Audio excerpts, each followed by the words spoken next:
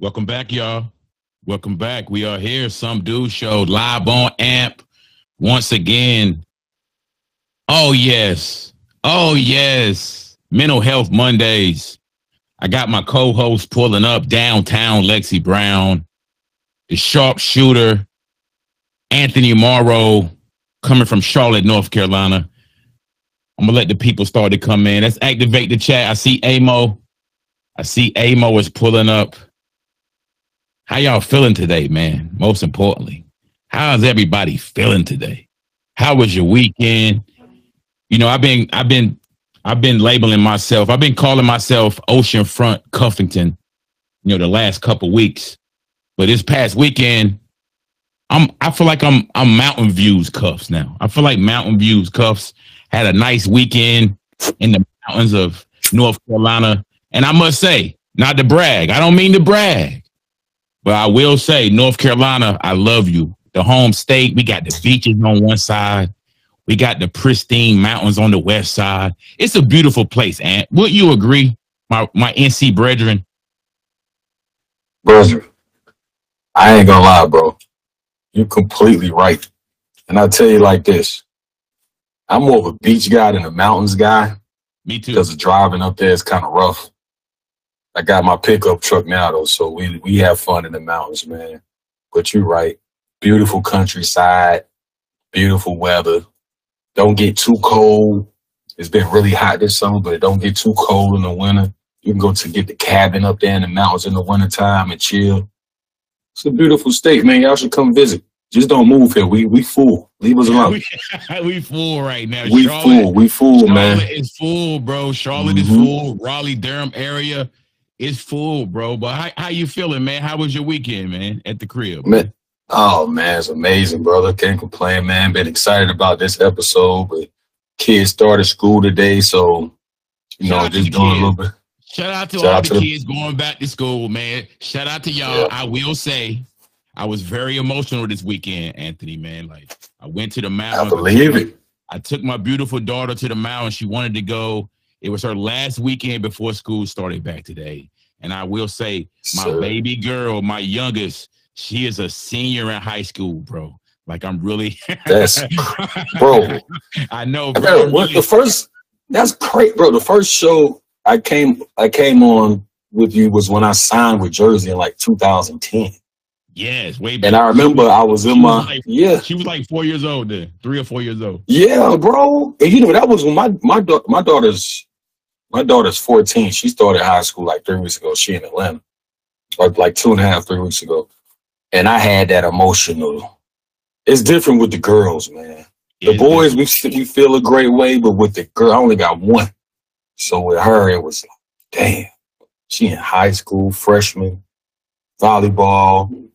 Conversations is different now in the rise from Charlotte to Atlanta. She ain't talking. She on social media with her friends, FaceTime, and got me listening to all this music I don't want to hear with these young people. You know how I go, Cuffs.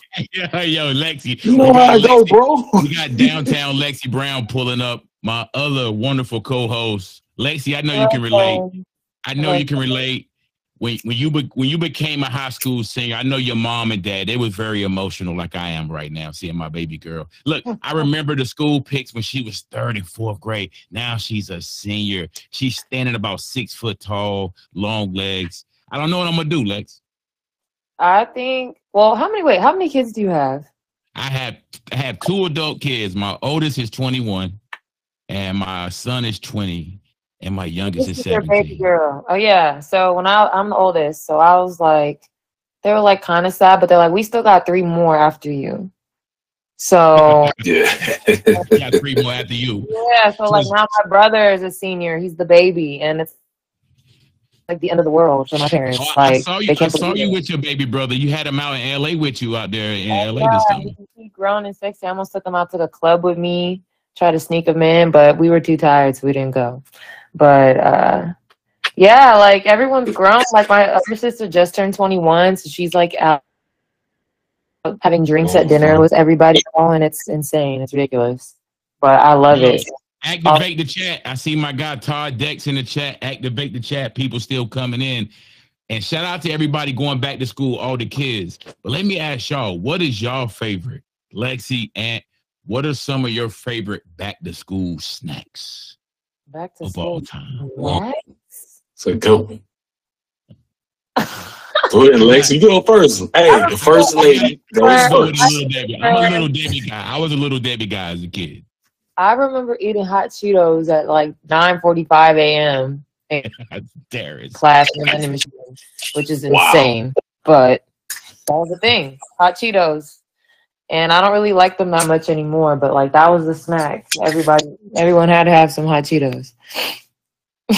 How about you, man? What was your favorite back to school snack in Charlotte, man? Man, it was the strawberry shortcake joints you get from like the hood stores. There's like 3 of them. They red with like the coconut on them with the cream inside. Oh, y'all got sweet tooth snacks. Yeah, I can't eat that like I used to, but that was my. I go to school on the bus. Can't nobody get that. I'm not sharing with nobody. Bro, we got a OG pulling up tonight. We got one of my favorites in the media. She keeps it spicy, and that's why I always respect this lady. Give y'all a quick story, man. She was one of the first people on a major platform like ESPN to have me on her show back in like 2012, 2013. Her and Michael Smith, His and Hers podcast. And that was back before podcast was even a thing like it is now. So we gonna have one of the OGs pull up, man. How y'all feel about that tonight? Because we've seen our guest Jemele Hill. We've seen her in the headlines dating back to the Donald Trump shit. But now, how y'all feel about Jemele pulling up live tonight? I'm excited. I've never talked to Jemele before. I've only seen her on the Twitter and on TV. So this is gonna be dope. Yeah, go ahead, Ant. Oh, no, go ahead, bro. No, I mean, I'm super excited. Like we only talk like on social media, stuff like that. But I'm very excited. I think that, her and Mike was pioneers, like Lexi said, and we'll get into it. So I'm really excited because I got a homeboy that's from Detroit that I think might know her. He might tap in today too. But he always spoke very highly of her before, so I'm excited about it for real. So we're gonna set the tone right here. We live, Some Dude Show, Cuffs the Legend, Anthony Morrow, Lexi Brown. We're gonna set the tone. We're gonna do this the right way. Our guest Jemele Hill, she's a Detroit native, born and raised in the D. So I'm gonna set the tone with a little baby face Ray. We're gonna set the tone live right here on AMP, Some Dude Show.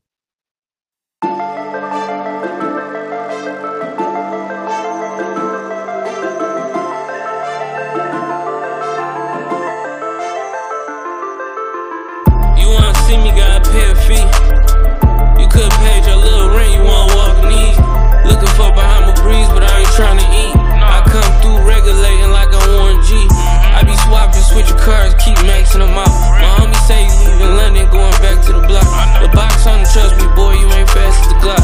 You know I'm blessed and hollering favor, I been laughing a lot. We taking flights back and forth, I'm trying to get to the show. I almost lost my passport, but ain't forgetting the dope. I met her, drove her to the spot, but you ain't getting the low.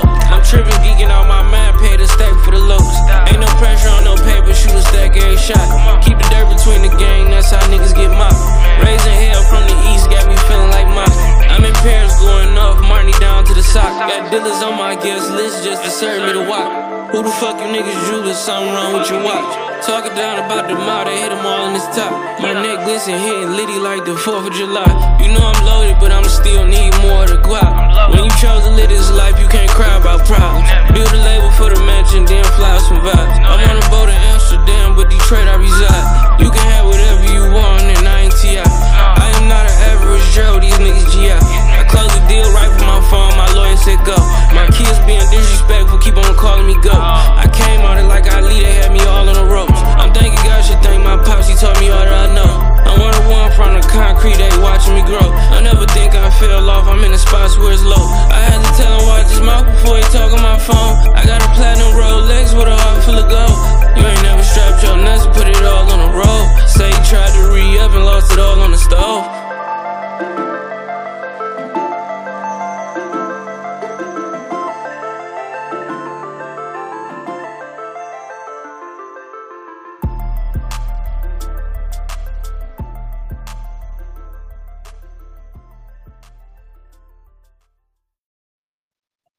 Yes, sir. That's that Babyface Ray, Detroit's own Babyface Ray. We live on AMP, y'all. Some Dude Show. I got one of my favorite OGs in the sports media, one of my favorite all-time journalists. She's from the trenches of Detroit, like I said. She just pulled up live to the Some Dude Show. One of my favorites, Jemele Hill, the thrill. You can see her on The Atlantic writing those articles. She on Spotify hosting her podcast. Jemele Hill, Michigan State alum. Welcome to the Some Dude Show, OG. Well, thank you for having me. I appreciate it. You know, I always love to kick it with you because I know you specialize in keeping it real. Keeping it spicy, Jemele. We got to keep it spicy tonight. So how's your summer been so far? Busy, especially the last month. I've been vacationing quite a bit. Usually August is the time because I usually build in a pretty robust vacation around my husband's birthday. But this is a month of celebration. I have my best friend from high school celebrating retiring from the military. I have another really good friend of mine celebrating her 40th birthday. So I'm doing a lot of celebrating and partying in the month of August, bleeding into September. So speaking of that, vacationing, you lead me right into what I wanted to ask you first. You're a Michigan State alum, you're a proud Spartan, and we talk about vacation. I've been sitting back on Twitter, Jemele, and I've been inspired. I've been motivated. I've been watching Irvin Magic Johnson, your fellow Sparty alum. I've been watching Magic Johnson stun on us. He been flexing on us on Instagram, on Twitter. Is Magic Johnson the greatest vacationer? Because it's black excellence. That's what I'm seeing. Is Magic the greatest vacationer we've ever seen?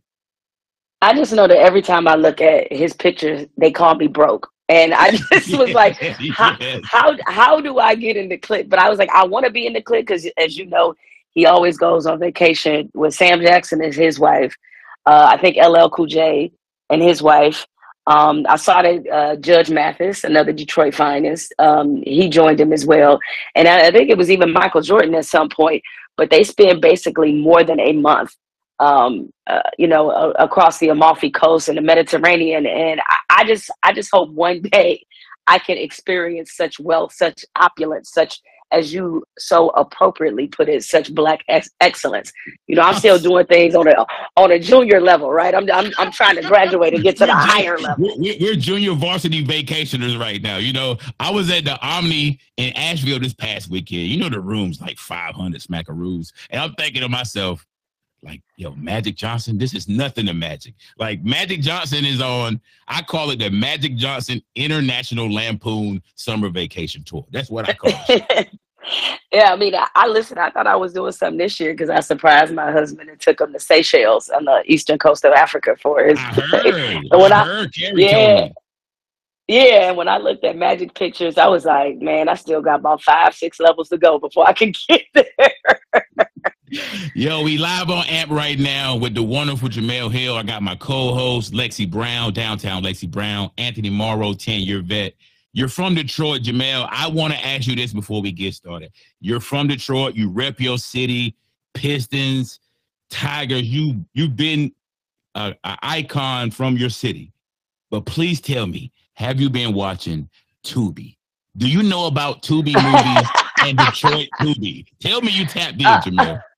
Okay, I'm not tapped all the way in, and it's really a painful admission because one, so many of my friends watch it, and two, one of my husband's best friend is an actor who is featured very prominently on Tubi, and I have not been able to watch the madness. But don't worry, I will be joining the hive. I'm gonna be joining the Tubi hive very shortly. This month I hadn't had the time, but one of my girls was like listed about 12 movies that I need to watch. Of course, I see the clips. I see that there's some shoddy editing, to say the least, but that's part of the charm. That's part of the appeal. So I mean, I'm not mad at it. Detroit Tubi. Detroit Tubi is its own subcategory right now. Detroit Tubi. No, you ain't lying. No, I mean, it's a serious Detroit hive that like is so into Tubi, and so I'm tired of being left out the club. So I will be joining. I'll report back. We live right now. Jemele Hill, Anthony Morrow. I know you wanted to ask Jemele. You watched her on Sports Center all those years. She was a tycoon in the game and a trendsetter for like I don't want to call. Are we journalists, Jemele? Are we considered journalists now? So here's the thing.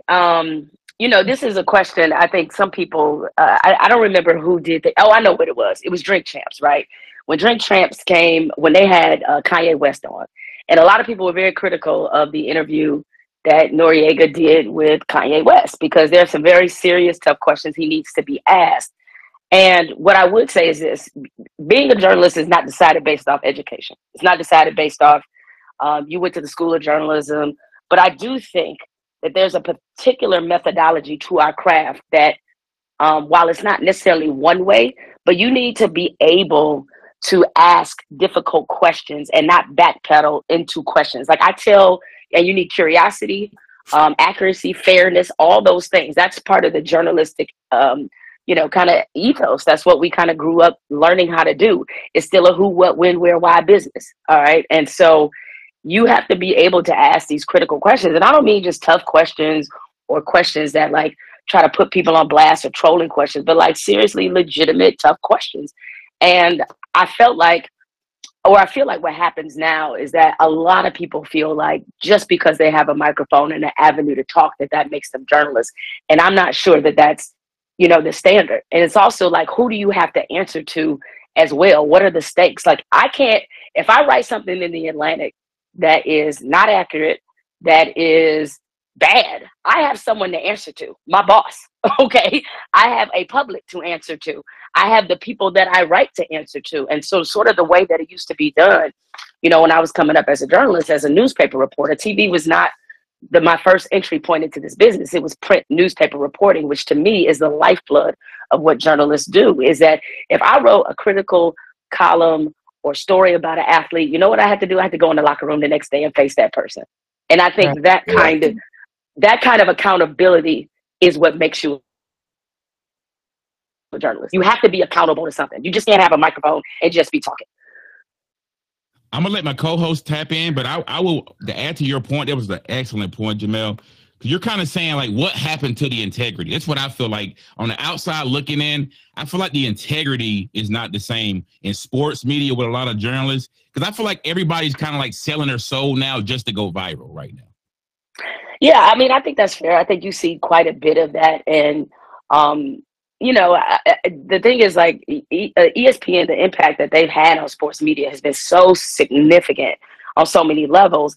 And when I did, ESPN with Michael Smith, my former television partner, we used to say it all the time. We were joking, but we were also very serious. We used to call ourselves former journalists once we got on air. And the reason we called ourselves former journalists is because, see, when I'm doing his and hers, my job is to entertain you. I'm not really in a journalistic function. I'm talking shit about sports.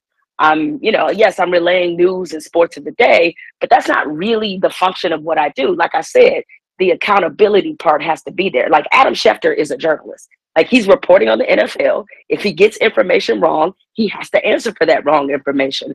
So I think television has really blurred the lines of what and how journalism is supposed to be performed.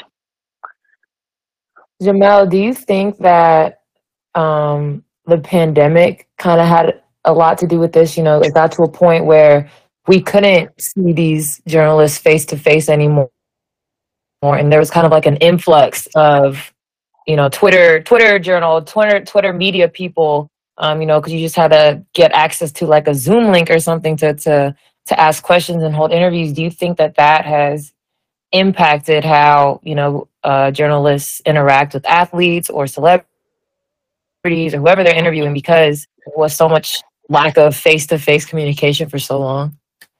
Yeah, I think that's a great point. The way, like I went to cover Brittany Griner's first game back, and it was really interesting to me because they put me on the media list, so you're getting notes from the game, Zoom links. Like I never even had to go to the game if I wanted to cover her being back. I literally could have watched it on ESPN, waited on the Zoom link, and then that was it. But that's not how the job is supposed to be done. You have to have that face-to-face. You have to have that feel. Like, yeah, I can watch it on ESPN and see that she got a standing ovation. But what does it feel like to be there? That's something I need to be able to communicate to the people who are listening or reading me when I talk about her experience and what it was like to get back. And of course, I had a little bit of one-on-one time with Brittany and was able to to talk to her. And I wouldn't trade that for a Zoom link where there's, who knows how many reporters on this link. It's not face to face. And while, yeah, when you go to cover games, you are in a scrum and you might be in a locker room where it's like, 20, 30 reporters in there. You guys are kind of fighting, for space and to get your question heard. But I think that lack of face to face has certainly turned journalism in a bad direction, because I do think because journalists and even commentators and pundits and columnists don't have to often face the subject they're writing about, that makes them way too comfortable getting personal with these guys. Yeah, they're talking crazy. They talk real crazy to some of these athletes now, even on Twitter. Yeah, it's wild. Yeah, they do, because they know they never have to see them. And the thing is, like, there used to be a penalty. The penalty would be, and that's not to say the athletes were always right, because I've had plenty of back and forths with athletes, and I've been able to credibly defend my work. It never got personal. They might not have liked the way I characterized something. I might have thought I was being too critical. One of those. We can have that back and forth all day. I'll defend my work based off my reporting and, what I feel like are accurate statements. But I think what happens now, particularly when journalists start becoming a little bit of celebrities, they feel more empowered to say things to these guys that they normally would not say. They normally would not say to their faces. And I think it makes us look bad. And now there are times where you do definitely have to credibly defend your work. And sometimes you're in the right. But the penalty used to be like a dude, like, especially if you're covering a team. And see, that's the thing. It's unfortunate because people don't know a lot about the beat writers who cover a particular team day in and day out. They're the ones on the grind. They're doing the hard stuff. But an athlete might not speak to your ass for like 2 or 3 months. If you, it might happen. So that's the penalty that you might face if you fuck around and like cross a line or there's a boundary. Now, if a dude just getting sensitive, that's another thing. And you just have to be like, well, we ain't talking then. It's just what it is. But I do think because that lack of sort of locker room code has been taken out of sports journalism, it has made sports journalists, it's just taken a lot of the accountability out of what we do. Like, Ant, you've been in those locker rooms, and you've been somebody that was covered by the media. I know you got a unique perspective, like listening to what Jemele's saying. Like, you've been in that locker room. You've seen guys with microphones shoved in their face. I know you've seen some wild stuff, Ant. Absolutely, brother. I played with Steven Jackson, Paul's, guys like that they're not gonna hold their tongue. You know what I mean? They're not gonna hold back on what they're gonna say. And Jemele, just to let you know, you and Mike were, I feel like Lexi said, the culture shifters. And then y'all went out on the limb and y'all still doing your thing. But and of course you doing your thing. You being from Detroit, one of my closest homies, Andre Hess, is from Detroit. You went to Michigan State. I just kind of wanted to know what got you into journalism, because you are kind of one of those people that's like a pioneer for like the podcasters and the radio show hosts and everybody now. And what you're doing now is amazing, and you're still inspiring people. What got you into journalism when you were, at Michigan State, and, even high school and growing up? Well, I love sports. Honestly, I can't remember not loving sports. So it was just something I gravitated to early.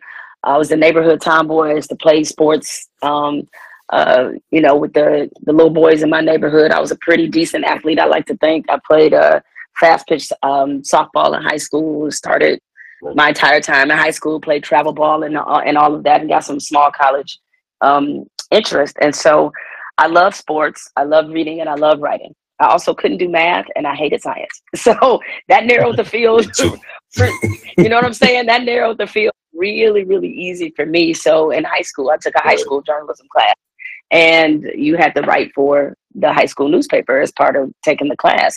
And so once I understood the kind of stories it was possible to tell in sports, that there was, while the results obviously matter, but there was something even beyond the results of like finding out who these incredible players and coaches, who they were. And even when it came to certain situations, like the first big story I ever wrote was when Chris Webber called the timeout, because his mother worked at my high school.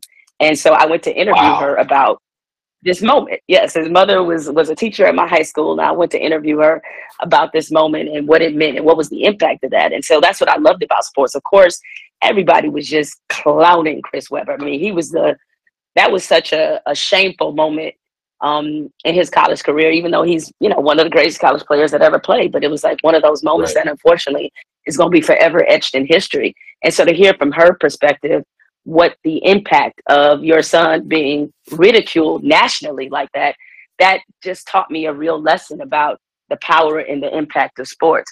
I was also drawn to sports because if you think about it in our society, as you see, especially in present day, it's pretty divided, it's pretty polarizing.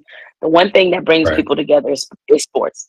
Very few things in this country do, but like you can have people from different ethnicities, different socioeconomic backgrounds, but they can all be Laker fans, or they can all be fans of the Pistons, or all be fans of the Carolina Panthers. It doesn't matter. That's what we all are Team USA when it comes to the Olympics. And I love that ability of sports to bring people together. And later on, as my career progressed, I love the fact that sports could tell a story about a problem, an issue happening in larger society in a way that might make people listen differently.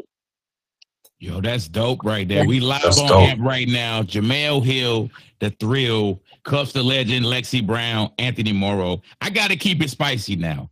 That was great. That was all fine and dandy. Jemele, we got to keep it spicy on here. I want to talk about what's going on that I see, what we all see. I want to talk about these gatekeepers in the media, right? Because I feel like some of the biggest gatekeepers in sports media, it be our own people sometimes. How do you feel about that? Because I want to say that to you because I know I can reach out to you, Carrie, certain people that I look up, I revere. Y'all are the real OGs. Y'all don't understand how dope it is and how inspiring it is to have y'all one phone call, one text away. Growing ups, like I said, seeing y'all on SportsCenter, right? Pioneers.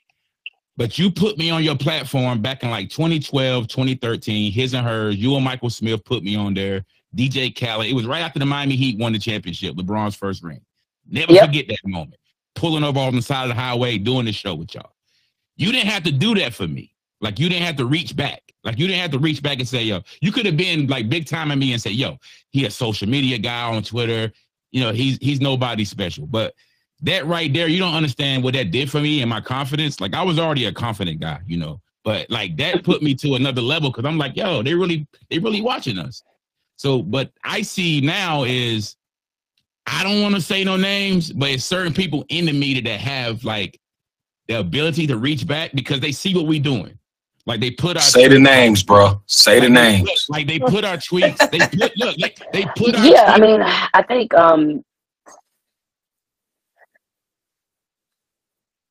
you got it. Right. And then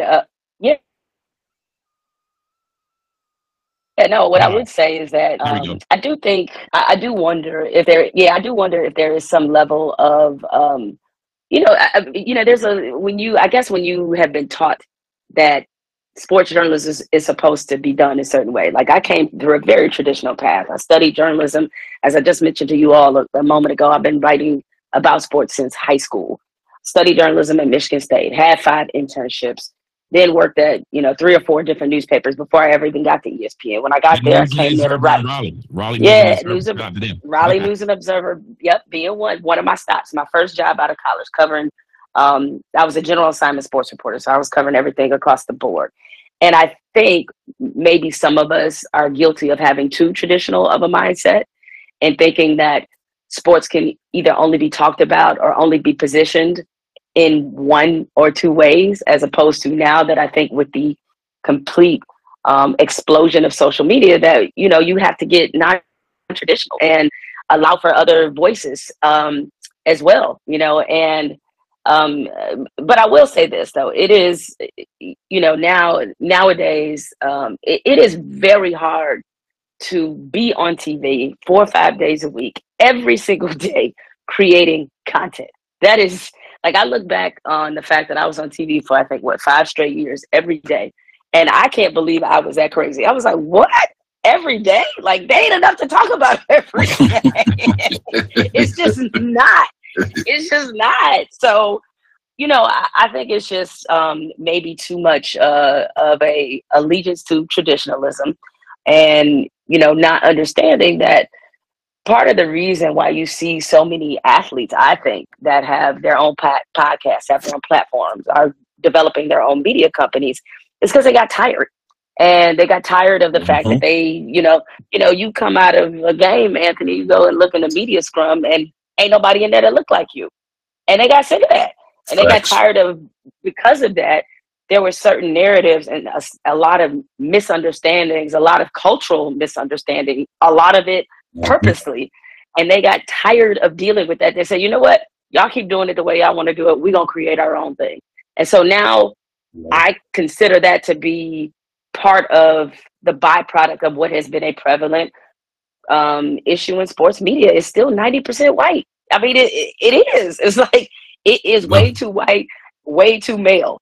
And that is the perspective you're hearing all the time. So when you have people who are younger, Black, Latino, they get tired of that. They're like, wait, that's not even what this is. Culturally, you don't even understand my community. You don't understand anything about me. So tell you what, you do that over there, I'm going to do something else over here. So I think that's also a lot of what we're seeing today. I think players want to control their own narrative. And I think that's the shit that really drives, like you said, the traditional media. That's the shit that drives them crazy, because players want to control their own narrative, and they don't want to feel like they can't control their narrative anymore, because a lot of media guys making up lies. We just saw with Stephen A. and Lonzo Ball last week. I don't like how that was handled, because you said something about the guy that could have been very damaging to his future earnings or his career or just his mental health, right? You could have really done something to him by putting him out there like that. And then for him to make the video saying, look, bro, keep my name out your mouth. You're wrong. Your information is not true. And then for him to double down on it, that's the credibility part and the accountability part I think you're speaking on. We need to see that cleaned up. Yeah, but it's also too, and this is not to give Stephen an excuse, but I do think some of that's what I was talking about when you talk about sports every single day, and you are in that, when you are under that pressure to have to create content every single day and do all those things all the time. I mean, he's the face of ESPN right now. And I'm sure Stephen A. understands what that responsibility is, but it comes with some downside. It's like, the downside is that not going to always be right. The downside is you're going to mess up. I certainly messed up plenty of times, on air. And it's a lot of shit. I wouldn't say a lot, but there's definitely some things that I would take back and probably should have been a little bit more accountable for. And I think you do get caught up a little bit in the machine of having to create all the time. And as you have seen so many times, it gets some of us caught up.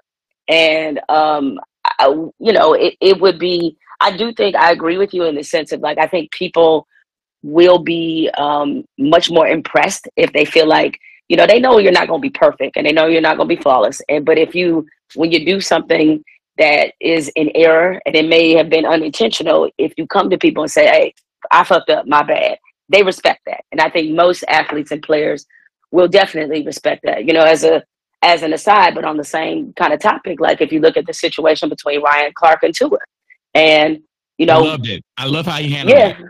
Yeah, he handled that with Tua, Did you think what Ryan Clark said was way out of line? Because I saw mixed responses. I thought he got his across, and then he dragged it. Yeah, I mean, what was funny is I didn't even know what Ryan said to Tua addressed it. I was like, oh, he said something. Exactly. Me either. I had no idea, and I think most people didn't know either. And it was tough because, and admittedly, Ryan's a friend of mine. So, but if he felt like, knowing the kind of guy he is, if he felt like he was wrong, then that's why he apologized. But I guess seeing it, to be honest, it didn't feel like that big of a deal, but I get it though, from Tua's perspective. It's he's had some injury issues. There's been some, there's been always mixed opinions about whether or not he really is a franchise quarterback. And even though I think maybe one thing that has changed generationally with these players is that I think the players today's players are a little more honest about when criticism actually stings. the older generation, they don't give a damn if they went home and cried all night about something you wrote. They would never tell you. Like pride would prevent them from telling you that what you said like hurt my feelings, or like I didn't like it. Like they just, they just wouldn't do it. But the players these days are much more reactive, and I think that is a product of social media because they're hearing it so much. There used to be a little bit of there used to be a moat between what the fans thought and even what the media thought, because like you had to read it in the paper. But now because of social media, it's like constantly you see the clips. They're making blogs and all this stuff. Like everything they do is just so scrutinized, and so I think the level of sensitivity in players is way different now than what it used to be. And I think this is kind of representative of that. But I like the way, Ryan handled it as well. He felt like he was wrong and he stood 10 toes down and apologized. Can you imagine, Jemele, if the bad boy Pistons had social media back in that day? The Bulls back in the day. Man, oh my God. The Celtics. On, man. well, number one, if you just think about, I'm just picking a moment. If you just think about when they walked off the court on Michael Jordan, how that might have played today it would have shut Twitter or X or whatever the hell people call it these days. It would have shut it down. Or even when you think about when Dennis Rodman said that basically Larry Bird was mediocre and it was just because he's white. That's the he's just white. That's basically what he said. He ain't good. He just white. And Isaiah agreed with him. I was like, oh hell no! Like that would have. That's real talk. Because if you imagine if Draymond Green said that about Luka, and then Steph doubled down on it. In this generation, we would never hear it. We would never hear the end of that shit. They were laughing when they did it. I know. I'm telling you, bro. That might be like, it might get thick enough to get somebody traded for real. Like it's not the same. So to some degree, there's parts of me, and I try not to be old woman yelling at cloud. Like I really try to give a lot of this generation like a lot of grace, because we tend to romanticize the generation that we were in, whatever generation, when it comes to music, certainly when it comes to sports. And so that's why I would never say like, oh, these players today, people like to say they soft or they too sensitive. I was like, nah, they just not with the bullshit probably. And we just not, and frankly, a lot of people not used to having boundaries set on them or being held, accountable for some of the things that they do and say. But, best believe that, we've been talking about like, the relationship between the media and players. And I think this is another crucial reason why that locker room access and just generally getting to know guys that you're covering and talking about, why that being missing these days is bad, is because there also was a trust that developed between reporter and athlete, in the sense of like, I remember when I was covering the NBA, I started, covering the NBA in probably like 1999, 2000. It was right when the Pistons was really, really getting going. And I did the NBA playoffs like every year when they were on their run in the Eastern Conference. And, you'll go out, because a lot of times the media, we're staying in the same hotels as the players, right? So you might go down to the bar. You might see a dude coming in at 2, 3 o'clock in the morning. You might see a dude at the bar without his wife, or with somebody who wasn't his wife. Understood code. Ain't nobody saying shit. I didn't see shit. I don't care about that. That ain't my business. These days, I think they got the phones out now. Exactly. These days, somebody gonna have their phone out. It's just not that same level of like, hey man, I know, we ain't always see eye to eye, but what I'm not here to do is be TMZ. And that's just that part of the game is missing. You know what I mean? Right. So who were that's nasty media. That's nasty media. You always stood on integrity to me. Like you spoke it, black excellence, and you're a black woman in a real highly syndicated media. That's honorable. You know what I'm saying? Not about seeing niggas at the bar and all that, but in general, you speak on what's real and you stand on what's real, no matter what happens. That's why I say you're one of the standards. Lexi, of course, as well. Of course, Cuffs, myself, all that. But what you represented when we saw you was like one of the first real black women that was talking it like that and stood on it. You know what I mean? I love it. Thank you. We love it. Thank you for saying that. And some of it too, and you know, maybe this is where maybe journalists of my generation, and it's not across the board this way. Like I don't want to paint a completely negative light about my profession, because I think it's still some very good things that happen and very good people who are involved. But the reason I had that attitude is because I had mentors. Like when I was covering the NBA, it was an older beat writer who'd been covering the Pistons for years, Perry Farrell. Perry taught me the game. Like he had been covering them forever. Like guys like him, because when I was in Detroit, like Rob Parker was still there. And tell Rob Parker to stop hating on LeBron, Jemele. Tell him to knock it off. You can't stand, boy. Knock it off, Rob. I've been on your show with Broussard. The jig is hovering, Rob. Shout out, Rob. Oh God. But you know what, Rob is taking a lot of younger journalists under his wing, and yeah, he had done a great job of being a wonderful, you know, mentor. And it was like the Black writers who were covering the NBA, they all in some way, a lot of them took me under their wing. Like, nah, sis, you do it like this. Nah, this how you got to talk to him. This what you got to say. This, go talk to that guy. Like it was a different environment, and I would just be curious as to if things are still like that. And I'm not sure that they are, because it's hard to build that camaraderie again when you're doing everything by Zoom, where the access, you know, these teams are also limiting access like never before. I mean, hell, the media used to be courtside. Now they up in row Z somewhere, like up in the nosebleed. Right. They're in the nosebleed. So it's like that's where, you know, that trust is kind of developed when a guy sees you every day. You know, like one of my rules when I went into the locker room was that you know, when I went in there, I wasn't always gonna go in there because I needed a quote or needed something. I just come in there and shoot the shit with somebody. I remember when I was in Orlando, you know, as a columnist for the Orlando Sentinel, like I would go in the Magic locker room, and me and Keon Doolin be shooting the shit about Young and the Restless because we both watch Young and the Restless. Shout out to Keon, my guy. Yeah, that was my boy. So like those are the kind of things that you miss. And because of that, you know, guys like, say, a Barkley or even some of the stars, they would look out for Black reporters in a different way, right? They like, okay, I got an exclusive. I'm going to give it to you because I'm trying to help you on your career. Like it was just, the respect level was just different. And now, you know, I just don't know that it's there in that same way. And that's what I said about gatekeepers and that gatekeeping energy. Like for those guys that do that for you, that propelled you, your confidence, like that propelled you in many ways.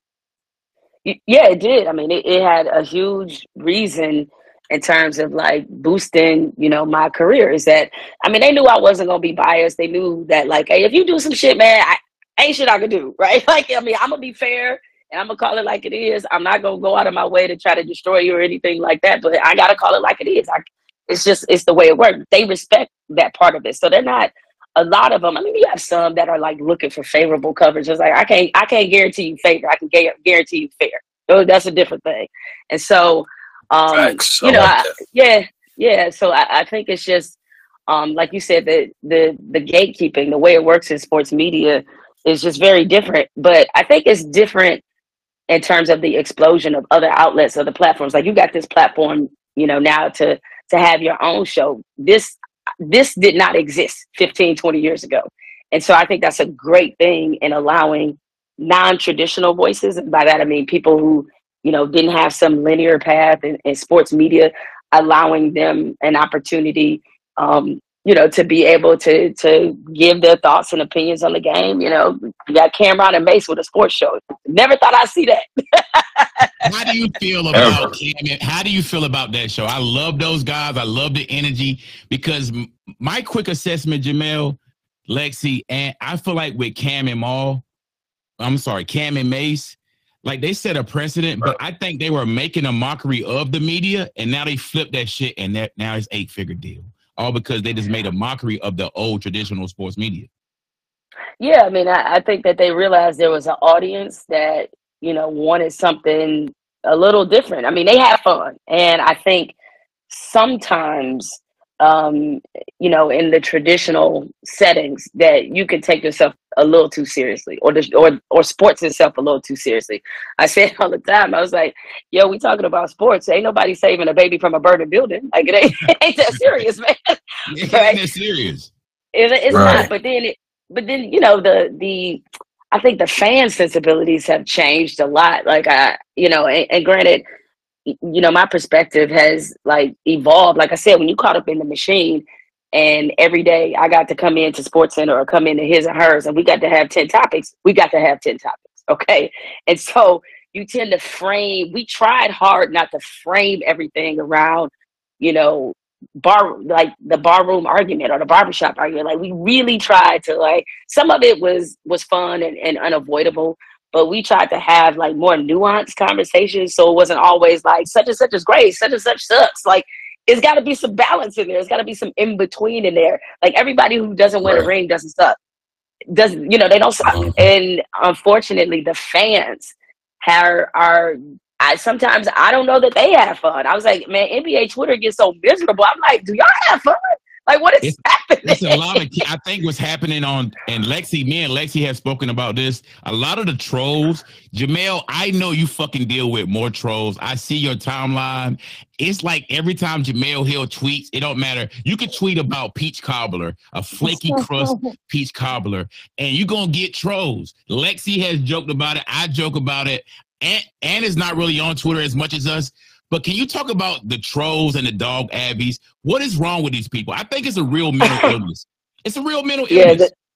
The dog abbeys and the Oakley sunglass wearers, like all of that. Yeah, the flags and the avatar. But I just, maybe the money in it, I think, has changed the expectation level of fans, and that it does. Now that they see so much more about how the sausage is made, that it makes it harder, I think, for most fans to like really enjoy the game the same way, because it feels like, they having their innocence shattered like all the time. Yeah, like the conversations around like college sports in particular, like really are fascinating and sort of drive me crazy, because like they get more enjoyment because they think they're broke. Like, you realize that these schools been cheating this whole time, right? Like everybody, this is not new. Right. Everybody knows. Everybody knows this, right? Like, and you just feel like, okay, I guess maybe your innocence has been shattered. But the money has changed things, I think, and the money not in the sense of how much players are making, although I think that's part of it. I think what fans get charged now to even attend a game. I mean, there's so many fans that will never get to see their favorite team in person because of the cost of the games. And these are the things that really amp the level of expectation up. And also, we're now in a fantasy culture. And listen, I played fantasy football for many, many years, but it is very. And I was commissioner in 2 leagues before, and it's like it got to a point where I was like, you know what? I truly want to spend a Sunday not being mentally traumatized by everything that's happening. Right. I've seen friendships end, Jemele, over fantasy football. I'm just saying, like, it got to be at a point where I felt like I wasn't even enjoying the game the same. And it's like, I'm a 49ers fan. And I just felt like, man, I'm not even sitting here every Sunday watching entire games of my own team. I'm like watching whoever is the most important player in the moment on my fantasy team. I was like, nah, this got to end. And so, but fantasy, the culture of it has made people in a bad way feel like they own the players. Gambling, all that stuff. And it's like, because of that, it's like not the fun element in sports gets lost. And, I think, I know people can be very critical of shows like Undisputed and First Take, but to be honest, they kind of are representative of like the sports conversation I literally see every day unfold on social media. Because they're stealing our shit. They're stealing our content. We'll get Cuff started on that. Lexi, you can speak on that. Like you're a current player right now. You deal with a lot of that troll shit. Like if you don't play or if something going on, like they do you the same way. Oh yeah. I mean, I've been dealing with it all season long. Like the way fans and media members now too, how they just feel like they deserve an explanation, or they are like we're obligated to explain every single thing that's going on in our lives. Like it's been the strangest thing, because I've never dealt with an injury before. I've never dealt with not playing. Obviously not playing because I wasn't getting minutes, but like not playing because I physically can't play. And I've just never dealt with so many eyes being on me and just like wondering what is going on and just feeling obligated to know everything that's happening. And that's just kind of been a weird experience for me this season. But I mean, it hasn't like driven me crazy. I deleted Twitter for most of the season and got away from a lot of it. But speaking of our season, Jemele, I haven't asked any media people this, but they took the locker room access away from people who cover the W. How do you feel about that? Because I've heard both sides. You know, a lot of our players don't really like the people that cover our league, to be honest. So a lot of people I know were very excited to have the media out, and obviously for privacy thing, being a women's locker room is different. But like, we pretty much have like no relationship with any of the people that cover the W anymore. Yeah, I think that's the problem. It's like, it's really the who and not necessarily the what. You know, it was eye-opening when I, you know, again, going to cover Brittany's, you know, first game back, the first official game, not the preseason, but the game that was on ESPN, because so much about that dynamic had totally changed. And, you know, I think you're right. I think it probably has a lot to do with who's doing it. Like, I covered the WNBA's first year in existence. The good old Charlotte Sting. I'm sure Cuffs, you're familiar. And Anthony is in Charlotte too. He's a Charlotte native. The Sting. I'm from Charlotte. The Sting, Don Staley and them. Yeah. Andrea Stinson. Andrea Stinson, Rhonda Mapp. Yeah, all of them. I was Rhonda Mapp, all of them. Mm-hmm. So they, you know, like then, I mean, they had the same locker room policy as the NBA, which was 10 minutes cool down, then locker rooms open for like 30, 40 minutes. You go in there, you're able to talk to a lot of, you know, different players, you know, get your quotes, get your game story in, boom, you're done. And also develop relationships. You got shoot around, locker room access was open before the game. You have locker room access. So it was really like a lot of really good access to players, which I thought was beneficial, especially when you're talking about a league at the time that's a startup league. You want people to have access so they can write, you know, good stories and they can bring the publicity to the league. I mean, I still don't think it's a good idea. And the only reason why I don't is because I don't like that teams, like then the teams get to cherry pick who they want to put before the media, right? Yeah. Because like, if you open up the locker room and it's 10, 12 of y'all in there, oh yeah, I've talked to Brittany 1,000 times. Maybe I want to go here and get a quote from somebody else and talk to them and get their perspective on something. Right. And that's not to say that they would necessarily get a, you know, put a roadblock. Like if I did have a player that in particular I wanted to request that they didn't bring to the post game. But it is a little bit harder. And then if you do that, then they bring them to the post game and you have a whole media scrum in there. And it's like, nah, but I want to get an exclusive something. I want some content that ain't nobody else got. Because I got an idea maybe that somebody else doesn't have. And now they're able to piggyback on my idea. But, you know, I don't, you know, I agree with you in terms of, you know, I don't want to paint a broad brush, but I understand why the players would be kind of upset with how they're covered, because even when I covered, you know, that game with Brittany, like of course there was a lot of questions about Brittany, as it would be, because it was, you know, a nationally televised game, her first game back. But even among the writers who are not the writers, but the media that maybe were there a little bit more frequently, it was interesting listening to their questions, because I had to question, like, do they watch this team? Or like, it's like the lack of information in the question is apparent. Because, like, to me, the most disrespectful thing that you can do when you're interviewing and sit down with somebody is when you're not coming to the conversation informed. You could tell by my question how much I know about your team or how much I don't. And so what I often have seen in these kinds of situations is that people who have very cursory knowledge and are kind of unapologetic about their ignorance. And I could see why that would piss the players off. Yeah. And it does. They're highlight watchers, Jemele. They're highlight watchers. Exactly. Exactly. And yeah. So that's our responsibility and our job. And that's frankly, a lack of professionalism. Like when I was covering college football, like I was a Heisman voter. So you know how many games I had to watch in a weekend? It was absurd. Like the number, but I had to be informed. I had to know, like, okay, if I'm, filling out this ballot, consider what's at stake. You're talking about the highest honor in college football. It's disrespectful if I don't do my homework, if I'm not watching the games. And you can tell when people, I know athletes, they know, they smart. They can tell who's been watching and who hasn't. That's that integrity. That's that integrity part right there you speak about. Right. That's real Yeah, talk. it's the way I was raised in the business. Is that like you were supposed to, grind it out, and that I know a lot of people probably in their mind think, oh, I mean, is it really that hard to be paid to watch, games or paid to go to games? Like, well, when you've seen like 1,200 of them, it's like it can It's be time mentally a consuming. little. Right. It's a lot. Yeah, when I was explaining to my husband, he was asking me in my Mondays as a sideline reporter. I was like, that's the hardest job that I've ever had at ESPN, because I was doing the Friday night games, and let me tell you, every Monday it was a FedEx at my doorstep every Monday with what looked like 4 textbooks, and it was just information just about the two teams that were on the schedule.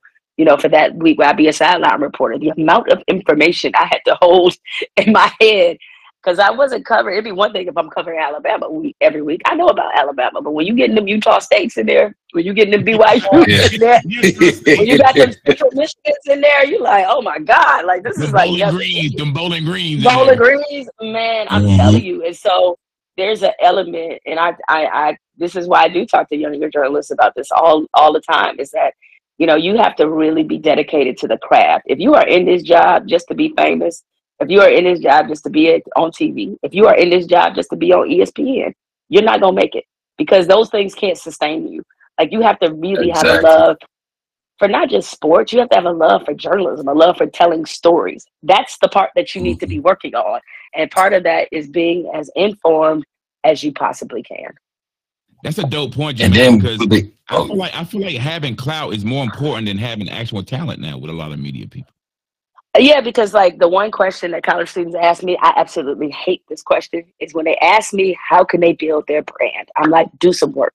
That's how you build your brand. All Ooh, right. do some work. It's Do some it's work. it's do some work. It's just that simple. I was like, I think I used Adam Schefter, and I might even use Stephen A as an example. Like, when I was coming up in the business, Stephen A was covering the 76ers, and he became one of the best NBA beat writers in the country. That's how he built his name. I mean, I know y'all see him being all bombastic, on air, and I know you have your issues with him. I know you see him doing all that stuff. But the reason he got to be Stephen A is because of the grind that he put in the early part of his career. And it was the same with Adam Schefter. I mean, I believe Adam used to work in Denver, and he became, the Adam Schefter, not because he just magically made it happen out of thin air. It's because he could report. So it's like, if you concentrate on the craft and concentrate on doing your job well, the brand part, whatever that means, will come. Oh, that's a real gem right there from the OG. The OG, Mhm. Jemele Hill. Do the work. I'm inspired. I'm inspired, Jamel. For That's sure, all for you got to sure. do. I mean, y'all know what it is. Like, y'all all grind at what you do, and this is part of putting in the work, developing the content, caring about the content. Like, y'all care about the content y'all put out there. And to your point, Cuffs, it's just a lot of people that don't. It's a lot of people, whether good or bad, just want to trend for a couple of days, and it's like that's not going to be able to sustain you, because people, they want authenticity. They want to feel like you can not just entertain them, make them think about something, make them learn something. Maybe, like, it just can't be about you just having these sort of viral moments here and there. Yo, Jamel, we held Facts. you for a long time, but we're gonna ask you to keep it spicy right here. We want you to keep it spicy. Couple rapid fire questions from Oh me, from God. Ed Morrow, Lexi Brown. I want to ask you, keep it all the way mango habanero spicy, Jemele Hill. Who wins? Who wins in air hockey? You or your husband? Who's winning air You hockey? know what? I feel like he put you up to this question. That's what I feel like to see this. Okay. So we have played air hockey many times, and just say I'm down in the series. He's on a You're little bit getting of a a lot of L's. You're getting a lot of L's. I'm serving L's over here. I'm serving he. L's. I beat him a couple of times. He beat me a couple, and then it kind of became a bit of a runaway train. So I will give him, for now, the current title of being the best air hockey player in the house. So, Jamel, who is your all-time favorite hip hop group of all time? Mm. Okay. I mean, it really boils down to two choices, but I'm gonna pick this one. And I'm not, because people are gonna be like, but what about this album? Hey, he asked me one. It's the Roots. The Roots is my all-time favorite hip hop group, but it's hard because the Roots are really a band. But the reason I picked the Roots is because Outkast is like literally right there. But the reason I picked the Roots is because the Roots have become like family. Like I have a personal relationship with them. I love to read, love Questlove, like all those dudes have been so wonderful, to me over the years. Anytime they perform, Questa hit me up. Like it's just so much love. And I think they appreciated the fact that when I was at ESPN, like we use the Next Movement as the Roots were because we used to talk about them in interviews, and I forgot how we wound up connected with them, but I think they may have seen it because we used to compare ourselves to the Roots in the sense of like, the Roots, I would never describe them as underground, but I heard Questlove talk about this in an article once. It's like, the Roots are not going to be McDonald's as in a billion soul, but the people that fuck with the Roots fuck with them hard. And so that's what we always want to be with people. Is like, we wanted to be authentic and real. And like, we didn't need to become, not saying that like we wouldn't have wanted to have like some, set record ratings and stuff like that. Like, of course, everybody who's in TV wants to have the best possible show when it comes to ratings. But we preferred the love, like the love that I still get from, my time at ESPN, and particularly from His and Hers.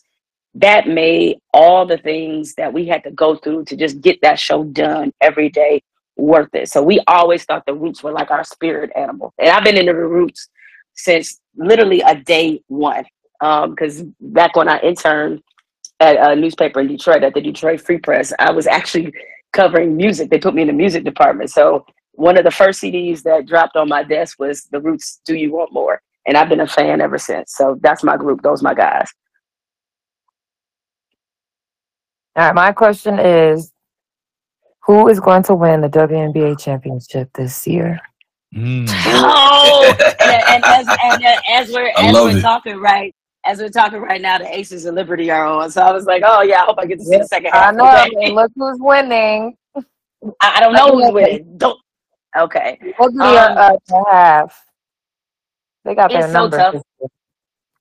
It's so tough, but I know the ladies don't love the word super team. I know, and I understand why. But this feels like this is going to be another moment to have two of these teams that that are so incredibly talented, so deep. But I'm gonna pick the Aces though, even though it just feels like I had 10 additional reasons to also pick the Liberty, but I think I'm gonna pick the Aces. Like obviously, Asia Wilson is like taking it to another level. I love Kelsey Plum. Candace is my homie, so it's like I'm gonna go with the Aces. That's a fair choice. So Jemele, now is that your choice? Of course not. It's LA Sparks are winning the championship. Duh. I know. Let's talk your shit, Lexi. I was messing with you. I know. I felt so bad. I was like, No, trust me. I mean, that's been the narrative all season long. I'm glad that they're living up to the hype, because the worst thing that could have happened is the games and the matchups were not as amazing as everybody was hyping them up to be. So I'm glad that every time they've matched up, it's been entertaining and everyone has played like people have had like record-breaking performances all season long. So it's been fun, and I've really been like a spectator all season pretty much. So it's been a really fun season for us. Yeah, I think overall. I think overall it has, because I'm trying to think of the last Sparks game I was at. Who was it? As a fan, because I said I'm gonna do it the last 3 years, because I've only been living in LA it'll be my 5th year in October. But I swear to God, I'm going to get season tickets next year instead of dropping it in another game.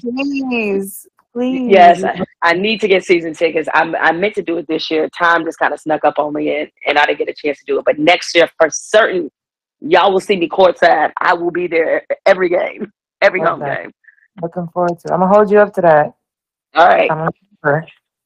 So, Jemele, you're from Detroit. We know your history growing up in the D.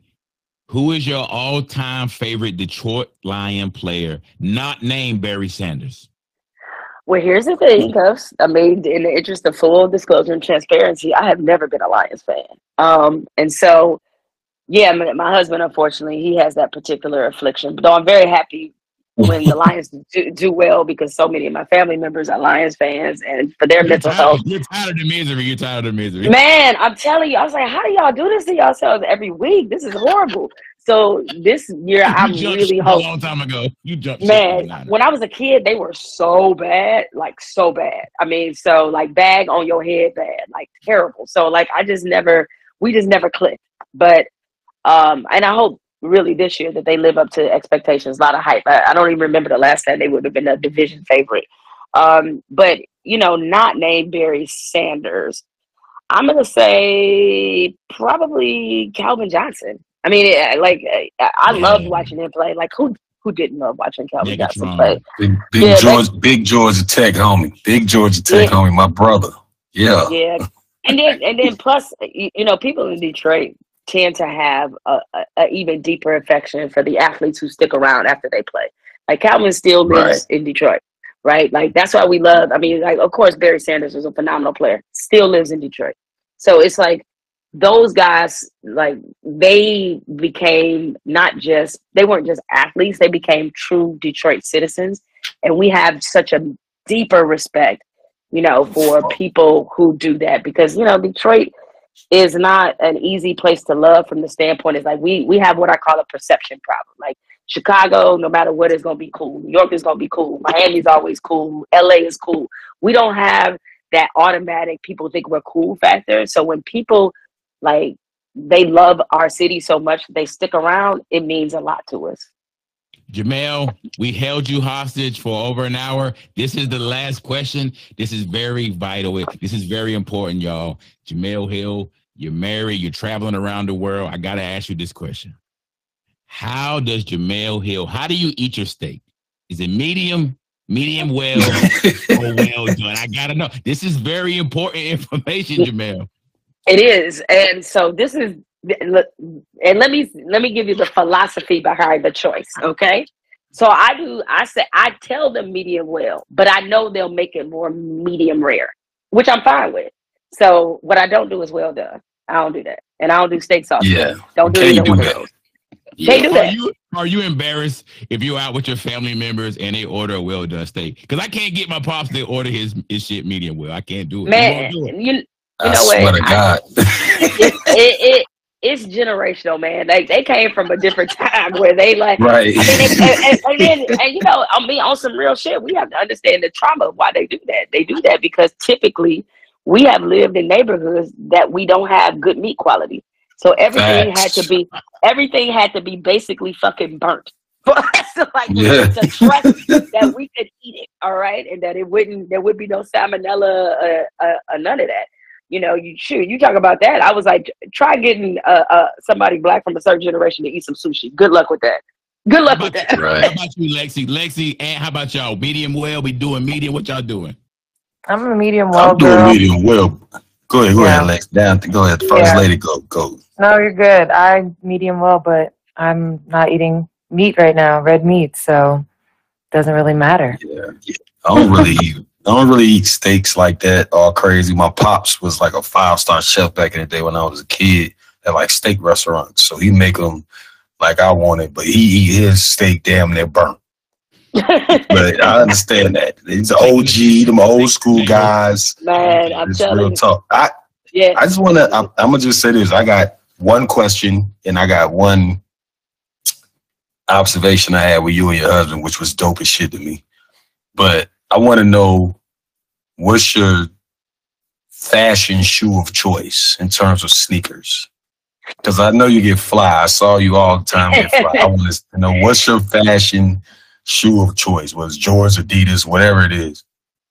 So lately, in the last, I'm going to say 3 to 4 years, I've developed an intense designer sneaker problem, right? Mm-hmm. So like Versace's and all. Yeah. So the last, I don't have any Balenciagas. I don't love those. I haven't seen a pair that I love. So the last one, like I got like 4 pair of Gucci gym shoes, right? So But my husband, he bought me for my birthday. He bought me these Louis Vuitton ones that are unreal, and that's probably my favorite shoe of the moment that I'm, stepping out in. Because the beauty I love about living in LA is that you could be going to a business meeting and everybody in there got on kicks. Like it's just ain't a whole lot of business casual going on in LA. So I think that's why you do tend to see so many people wearing like, the Versace gym shoes or the Gucci's, or I got some Ralph Lauren's that are also like real hot that I love. So you tend to see that, more so. Of course, women gonna be out here in Manolos. I got some Manolos, some Jimmy Choos. I got all of those as well. But probably like my shoe at the moment is like these Louis Vuitton sneakers that I got. Big flex. Also want to acknowledge, which was dope. I saw y'all was in a pool, and he was quote unquote. He went on with Rihanna. Oh yeah, and that shit was funny as hell, man. I had to show everybody that. That was dope. But it's dope to see that. Yeah, you can't come. It was dope, man. But that's all I wanted to ask, man. Well, I appreciate that. Like my husband is like he, among the many reasons why we work is that, he's somebody who who can make me laugh, and he's got like such an infectious, positive, personality and everything. And so I was definitely early on, I was very drawn to his sense of humor. But he does that stuff like off the top of his head. Like he ain't like sitting down writing nothing out. I didn't had no clue. No, it's just regular. It was just like that's his personality. We're gonna take one live caller. We're gonna take one live caller. I got my guy Chaz. He's been waiting to ask Jemele a question. You live on AMP right now with Jemele Hill, Cuffs the Legend, Lexi Brown, AMP Morrow. Chaz, my guy, what's up? I appreciate it, bro. Jemele, I have something I want to know. A couple things. So when you guys were talking earlier about, you said you had a Heisman vote, and I think some of the people have like the all NBA votes. Don't you think it would be better in the future? Because let's just say you have a bad run-in with the player, and you can say you can be professional, but the human side of everybody, we tend to hold grudges. Don't you think it would be better if instead of him, knowing the person that you're going to vote for, the name, that they just put player A, B, C, D, E in the numbers, and that way it will take the bias out? And then the last part is, they said something earlier about the fans and everything, and how we're demanding. And I get it, like on both sides, but there's so much money involved. And the thing that bothers me is that when the players want the fans to support, it's support me, but then at one time they want their privacy. So it's like, make up your mind. I mean, a lot of people watch the game because a lot of people gamble. A lot of people wouldn't be interested in it if they didn't have money involved in it, especially football. It's a little different from basketball because most of us grew up playing it. But don't you think maybe that dynamic should change, and maybe it might make the relationship better? Well, my biggest issue with the all NBA, voting, and it wasn't always like this, is that I don't think the media should be voting on anything where it's tied to the players' money at all. Right. I think that's a conflict. I don't know why they would ever have a system that way. And listen, I mean, if the players want to vote for all NBA and all that, that's fine. But do realize you're not going to eliminate bias, because you think dudes hold grudges too. The players gonna hold grudges against other players, or they're gonna vote for their guys, and not like really who is representative of maybe who should be the best at that position. But my bigger issue is not that. The bigger issue is that it shouldn't be tied to a player's contract in any way, because I think that gives the media way too much power. Because this is supposed to be ultimately a celebration and recognition of well-deserved, hardworking seasons. It should not be tied to their money. Now, in terms of the fans and the players, I hear you. I mean, the same thing works for, entertainers and musicians. It's like, it would be naive and foolish of anybody who's in the public eye to think you can control the attention. And yes, I mean, hence why I think the mature players understand, and the younger players eventually learn, that You might get booed one day, cheered tomorrow. It's the way it works.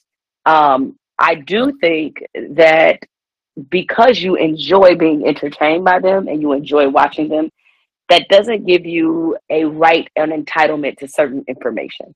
And that's a different conversation depending on, what we're, talking about, right? But um, I think it's a slippery slope because I think players just have to be realistic with this is that, hey, if you want some of this shoe money, if you want these big contracts, if you want this commercials, it's going to come with you having to open your life up a little bit. It's going to come with you being under scrutiny and with people being invested in you, particularly as you just mentioned, if they're gambling on you.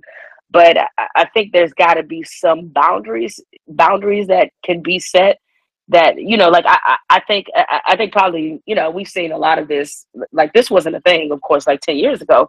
But like when you see these fans that's getting tossed to the game because the players are like, man, just because you come here and you buy this ticket, you ain't gonna be up here talking crazy to me. Now that's one They thing to talking boo, crazy to players now. but they talking crazy, and I'm like, hey man, tell you what, y'all ain't gonna be happy until you just get jawed. Like you just It's not a gonna lot get of happy. it's a lot of racial. I feel like a lot of these Yeah, fans, man, they come to these games now and they're unleashing a lot of the racism on the players. They feel like you said, they're entitled. They got good seats. A lot of privileged kids. A lot of these dudes is getting escorted. They kids, teenagers. yeah, I It's know. not. And then It's not. Hey, cut. Not to cut you guys off, but you know what? If you get like I play poker, right, and I gamble, it's because like you guys is right. The racism is involved, but a lot of it is because people have money involved. Like I've seen people playing the poker and they're throwing the rack at the dealer because because the dealer don't put the card on that they want. Like it gets brutal. So I think a lot of it is racist, but a lot of it is people got so much, like you said earlier, fantasy football. I mean, I'll be betting parlays, individual stuff. Again, I played not on a professional level, but I understand that most of these players do the best they can. Ant still ducked me in the shootout, but we'll get to that another day. But anyway, I appreciate it. Thanks for taking my call, cuz. But I'll listen offline. You guys, great show as usual. Appreciate you, brother. yeah, no, but he's right though. It's like you do have fans that they go to these games and they got money riding on it, or just in general, it's just this. It's that feeling of ownership, like you work for me. It's like And because of that mentality, and I do think there is definitely a strong undercurrent element of race. And because there's always been this idea that because they've quote unquote allowed Black athletes to advance to a certain position, financially, social status, that they somehow owe the people that are watching them. And it's like, relax. And so they're bringing all that to these games, and so I'm glad that players have sort of taken their power back and they're getting these clowns about the game. There y'all have it, y'all. Jemele Hill. She gave us over an hour. I am gratefully indebted, Jemele. You pulled up here.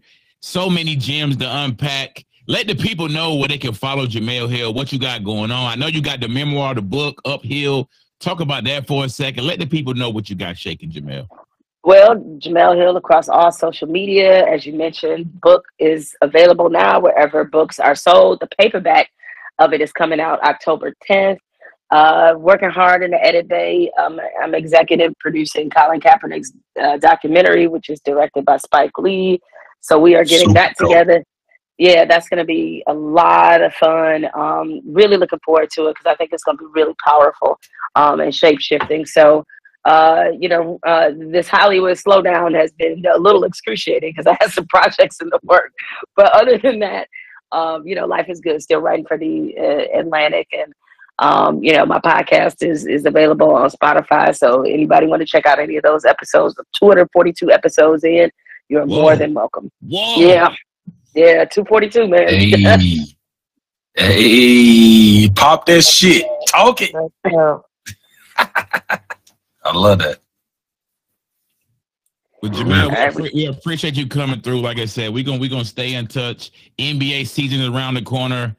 NFL. Who you think gonna go to the finals this year? Who's your early finals predictions for the NBA this year? Well, you know what? Sometimes Do you you get believe torn the hype? Do between. you believe the Phoenix Suns hype? Do you believe the hype out there in Phoenix with Bradley Beal out there, Kevin Durant, Booker? Yeah, I think that's probably to some degree a safe pick given the level of talent. But you know what? You know who I want to see it just do it again, just to see if they could do it, and just because it feels very much like it might be it the last run. I want to see Golden State win it. I really do because you know, in addition to being a fan of some of the guys on the team, it's just like I like it when I like it when you see that champion. And I know obviously they didn't win it this past year. I like this idea of them making a last stance. Like I think that's kind of dope. But look, let me not hate on. I mean, I think Phoenix is a safe pick, but shit, let's not hate on Denver, man. Like that team is like still lethal as hell. I think they should and deserve to be the front runner heading into next season. How about in the East? Is Jason Tatum, Jaylen Brown? You seen the bag they got? Yeah. Are the Celtics going to get over the hump? I want to see Jason Tatum take that step this year. I do too, and it felt like he was taking the step. Like he's always been good, so I'm not saying that, but it felt like he was like really, really taking a big step last year, and then they got a little bit derailed. When you look at the group, it's funny like how much differently things are, the narratives now versus what they used to be, right? Like when you look at how many Eastern Conference Finals he's been to already, just this young stage in his career. Like what he's going through is what we would normally see the progression of a team that eventually became a champion. And it's funny how now the narrative about them is like, they window is closed. And I'm like, what? They're like mid-20s. What are you talking about? They babies. They babies. And like what they've accomplished so far, and I know what the ideal goal obviously is to win an NBA title, but I think it's crazy that people have already put dirt on this team. I'm like, I still think they're very good. I just think they just have one more step, to kind of get over the hump, and it very well easily could be this season. My biggest hope for this season is I need my Pistons to be relevant again, man. We got to be relevant. Like we gave Monty Williams $70-something million. We got Cade Cunningham. He's got to stay healthy. I love Jay Knighton. I love the kid that we just drafted this year. Like we have the young core. We need, obviously, I think we need some more veterans, but like they got to take a step to where they're like flirting with the play-in game. They got to take a step. Right. I think we're gonna see that. I like what Troy Weaver and those guys are doing over in Detroit. Like I like Jalen Duren, the big man. Like I think Detroit Pistons are headed in the right direction. Yeah, right. I hope so too. I mean, because it's like it's gonna kill me. Because now I feel like whenever I say like, yeah, when the Pistons won the title, people be looking at me crazy. Like, no, they really did win an NBA title. I'm telling you, I saw it. Yeah, you was there. I was there. I was there. Tell them you was there. Yeah, exactly. So I'm like, man, they just like it's been so long since we've been relevant. Like people are like, this team used to be good. Yes, we used to be good. It's coming back. Shout out to Troy Weaver. Bill Lambert had them booty shorts on. Marcus Wilder, Adrian Dantley, yep. Jemele Hill, the icon. Thank you for stopping by the Some Dude Show. All right, I appreciate y'all. Y'all be easy. Yeah, for sure, Jemele. All love. Yo, that was an icon, y'all. That was an icon in the media. Especially for all brown girls, brown boys out here aspiring to get into this shit, bro. Facts. Yeah, that was dope. I knew when you told us 30 minutes yesterday, I said, he's lying. Yeah. But that's good for us. Yeah. She want to lead the squad. Yeah, so many gems to unpack, like the gatekeepers, the new media versus the old media. I'm gonna have to go back and listen to this because she was dropping some real gems on here, man. I swear she was. Lexi, you too. First lady, you always do. Because Thank you. So how do y'all feel? We watching Team USA right now. They kicking ass in the FIBA World Cup. And speaking of Team USA, Lexi. Oh, brother. Speaking of Team USA and the American flag, we seen Noah Lyles. World champion of what? Like, there's got to be the soundbite of y'all. World champion of what? The United States? He sounded like Soulja Boy on that. Oh, my God. So annoying. Honestly, the conversation that it is started online is actually insane because nobody is talking about track and field. So I listened to his full statement or like whatever he said prior to that because that wasn't like a standalone comment. That was like, I think he like had, obviously that had been sitting in his spirit for a while. And I guess in that moment he was like, all right, let me just say this. Because what he was saying really amazing things about like the struggles of being a track and field athlete in the United States. And then basically about like visibility and no one wants to watch track unless you're winning. And he's winning all these gold medals and he's still struggling for brand deals and viewership and blah, blah, blah, blah. And then he says that at the end. And now everybody is talking about the NBA instead of you winning your gold medals. So he kind of like shot himself in the foot. And that's where I thought it was weird. Because I was like, why would you use this moment to do that? I'm not gonna lie, Lex. I'm not gonna lie, Lexi. Before I saw that viral clip, I don't really watch a lot of track and field. I did as a kid, Carl Lewis days, Ben Johnson. That's way back in the day, though. But like Michael Johnson. But like I wasn't familiar with this game. I didn't know who Noah Lyles was before this soundbite. So I think maybe he might have been clout chasing a little bit, Lex. Yeah, ain't no little bit. He definitely was clout chasing. So ain't no clout chasing, bro. What he said, like, why did you? What he said, like, wasn't wrong. Technically, like, yeah, it is the National Basketball Association. Why are they world champs? But like them being world champs has nothing to do with you being a world champ, and you being a world champ has nothing to do with the NBA teams being world champs. And why did he choose NBA? MLB are world champs. NFL are world champs. We're world champs. Like, it was odd. Right. You're saying why did he single out the NBA out of like he should have just said American sports. Are we keeping the spicy right now? Keeping it spicy, right? This is what we do, right? Like, did someone take which one of them NBA dudes that mess with one of his girlfriends? Like, bro, you could have said any team in the world, and you pointed out the NBA, right? Like, and all them dudes responded. You are in Budapest, Hungary, fresh off 2 gold medals, and you think about the NBA. Like, that's weird. That's why I thought it was which one of them dudes that mess with your girl or something? It got weird. I'm with It would have got weird. How you feel some kind of way now? You got a platform. I'm just saying. I feel like what happened, and I agree with you. He found. I'm just asking the question. He found some NBA stocks in the laundry basket. He found some NBA stocks in the laundry basket. That's what happened. Lexi, keep it real. Keep it real. Hey, keep it real. Hey, no, listen. Hey, bro, listen. Did he find one of the? Hey, no, listen, bro. Hold on. I'm not saying nothing about me. I'm just saying in general. I'm not putting myself on this thing. If he found one of them dry fit practice shirts, he feels some kind of way.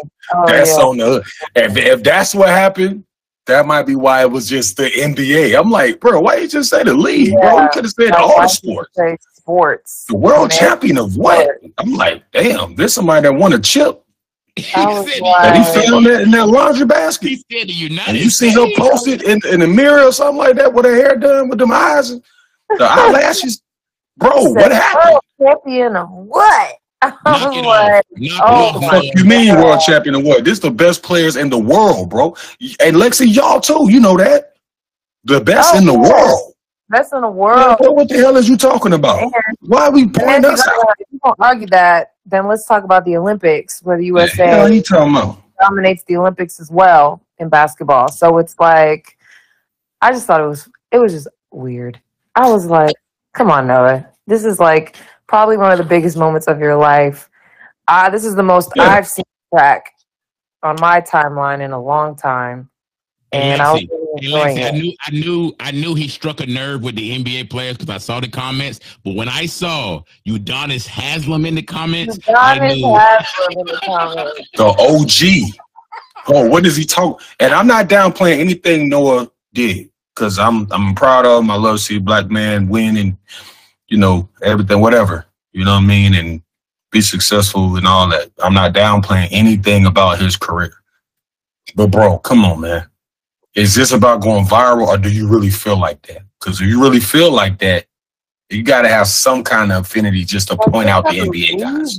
There's no reason. It's weird. It's weird. If they take away the world champ, like you're still a world. Like that doesn't have to do with one or the other. It was such a weird, outlandish comment he made, and I mean, people are agreeing with him, but they're still like, okay, like, but what was the point of you saying that?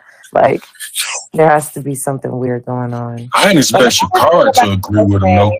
I ain't gonna lie. What did you say? Shakar Richardson. I ain't expect him to like, because you see what you see, like, why they landed on this sword like that. And we've been supporting her. Yeah, like everybody's been. You know what I'm saying? So I'm like, come on, baby. Like, come on. Team wins anything, everyone's like, yeah, USA, da da da da. And y'all get a little bit of attention, and y'all want to try and divide. Like, it's weird. Yeah, like, man. Don't do that to us. That's the part I didn't like. Like, I agree with you, Lexi, 100%. Like, it felt like a divisive comment when it didn't have to be. Like, it was a random straight for no reason. Yeah, and now you have Carrie Richardson doubling down on it. Why? Like, every time she wins anything, even when she was losing even when she got in trouble for the weed, the NBA players were like, that's bogus because exactly. What? All we do is smoke. And why are y'all like, everybody had her back and every time the USA does anything, all the athletes in the United States rally behind them. So for them to like say that, then double down on it is like, it's just odd. I thought it was odd, but hey. It was weird. Knock it off. I was like, knock it off, Noah. You know who else needs to knock it off? I gotta keep it spicy on here before we go. I gotta keep it spicy on the Some Dude Show. Keep it spicy. Lexi Brown. I gotta keep up Mango Habanero. Ja Morant. Ja, if you're listening, I know this gonna find its way to you. Ja Morant, my brother in Christ. Ja Morant. Look, the rebirth, the accountability, the rebrand is crazy, Ja. Knock it off. We don't care about none of that shit. We want to see you play basketball. You had a trampoline in your backyard, Ja. You grew up nice. You had a full court. Yeah. You know how many kids didn't have a full court? We only had one basket. We were lucky to find a basket in the neighborhood to play basketball. You had a full court, Ja. You come from a nice 2-parent household. Cut the shit. Knock it off, Ja. The jig is hovering, Ja. Just play ball. There's no imaginary beef. Stop the imaginary beef. Nobody's out to get you. There's no ops. You have no ops, Ja. There's no ops.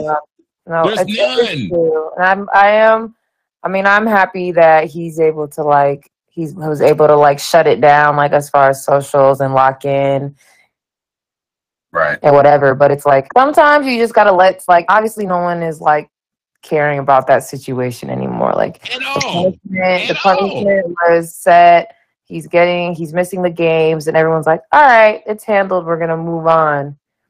So it's here he come with the t-shirt. Rehash the right, and then people are gonna have to let the jokes fly. But I mean, I get it.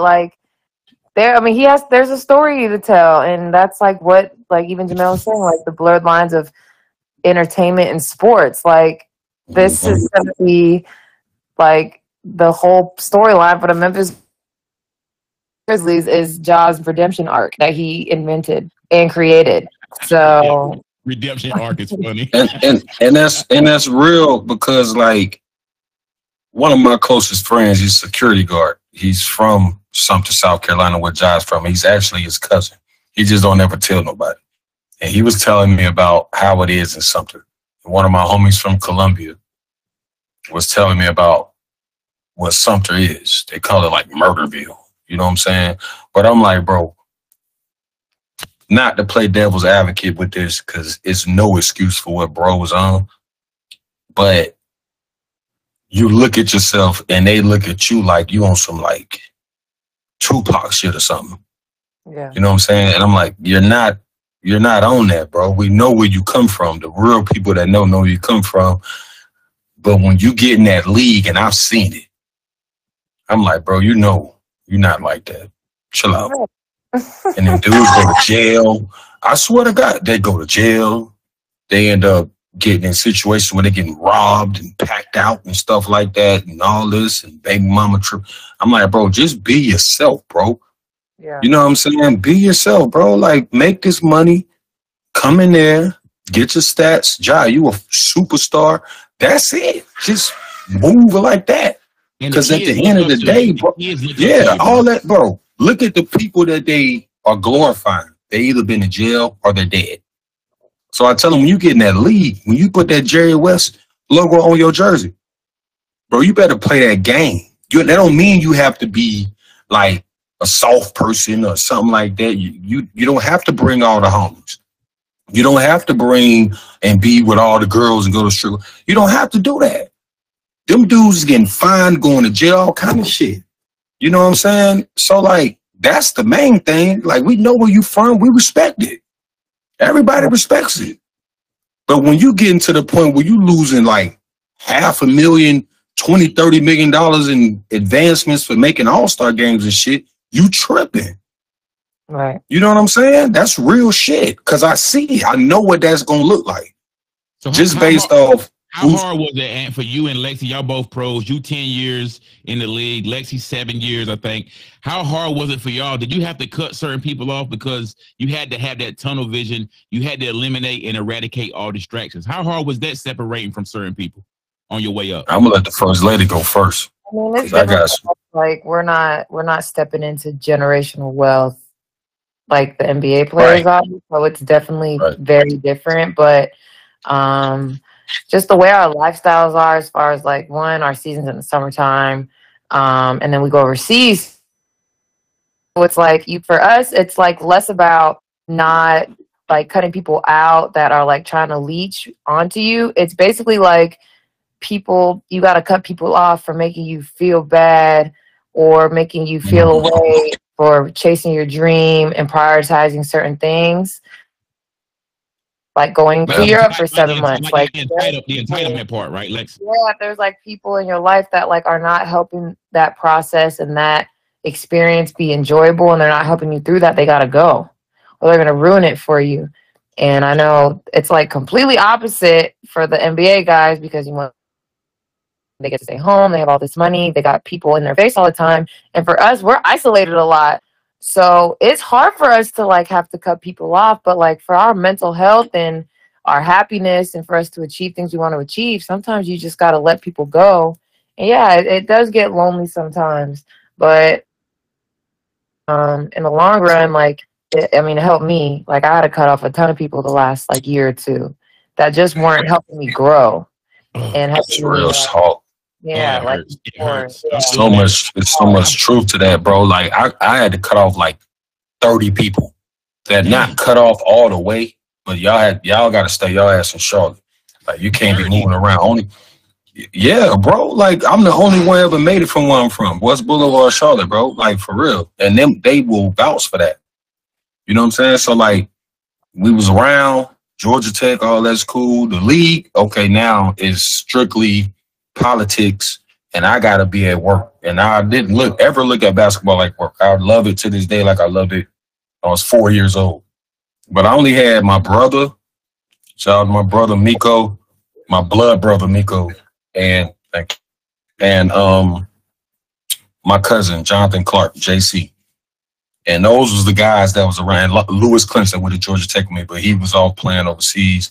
But at the time, I had those two guys that they was with me in Golden State, in Jersey, and in Atlanta, and that, like everywhere. I could always depend on them. But it was two guys.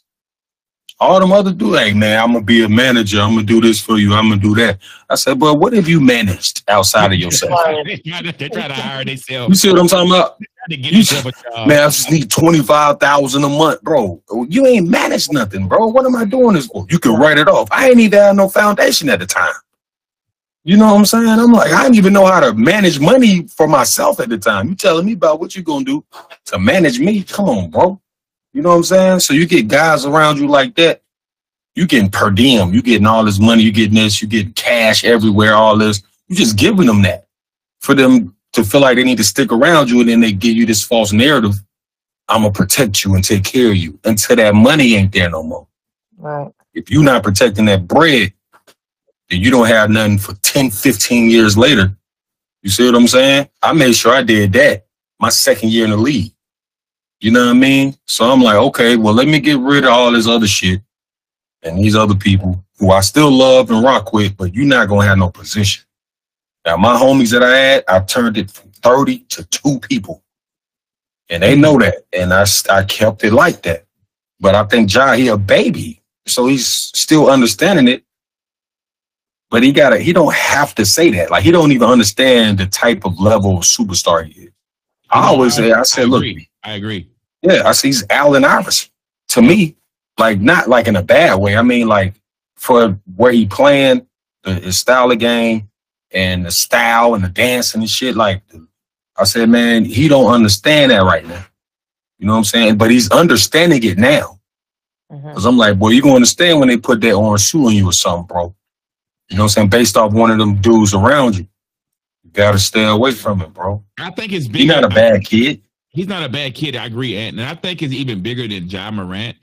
I think it's a product of the youth right now. Lexi, you got a brother that's a senior. My youngest daughter's a senior in high school.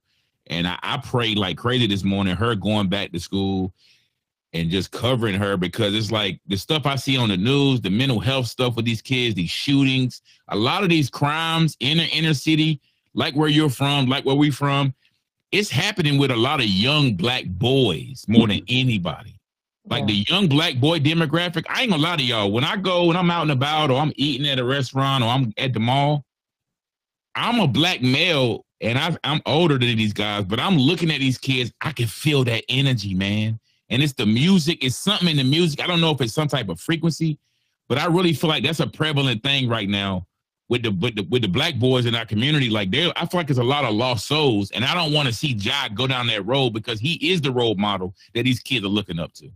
Yeah, and I don't think that's the road he's going on. Like you said, he does have a really good circle, and I know, some people in his circle, and they all like real good people. I think this is just some growing pains he's going through. Like, honestly, like, just put your phone down. Don't record everything. Put your phone down, yeah. It's a fact. I think Lex froze up on us. It's all good. You're right though, man. Everything don't have everything on that phone now, bro. Everybody got their phone now. Everything ain't got to be documented, brother. Everybody know who you are. You cool. You don't got to be this, that, and the other.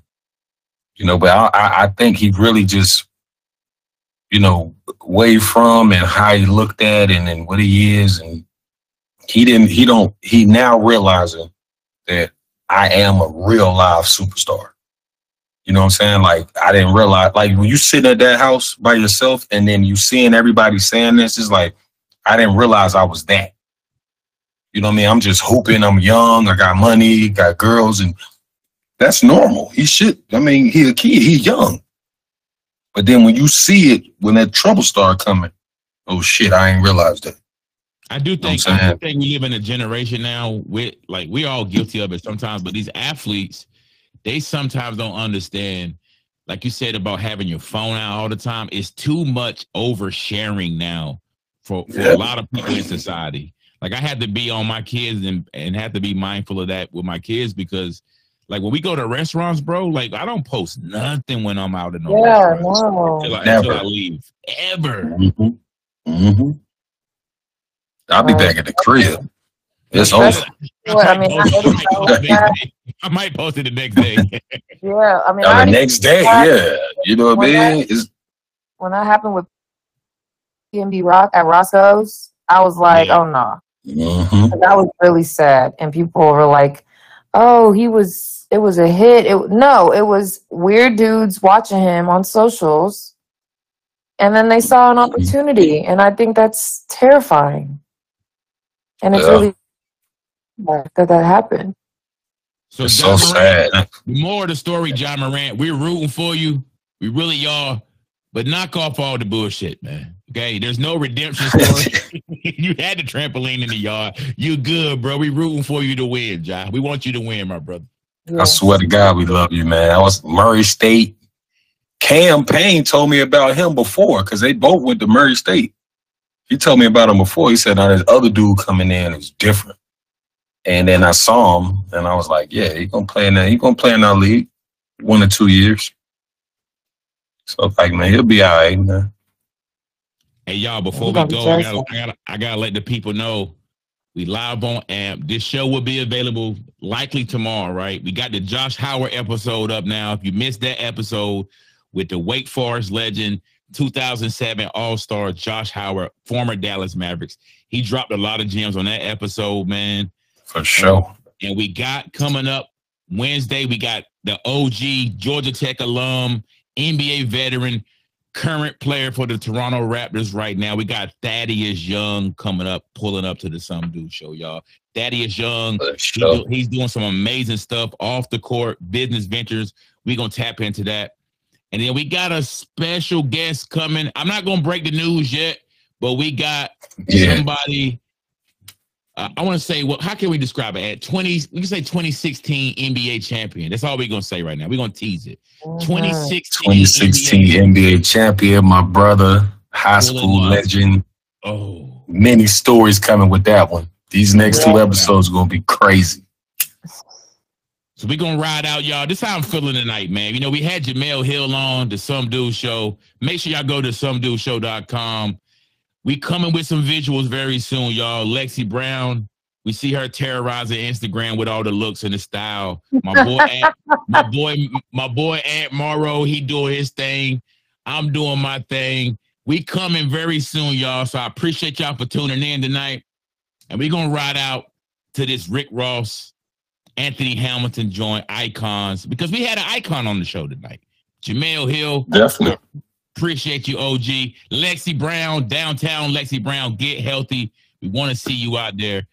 Aunt Morrow, you already know what it is, my boy. Carolina you know shit. You know what time it is. Lexi, you know what time it is. The first lady. You know what time it is. I appreciate y'all. Some Dude Show. Maybach music.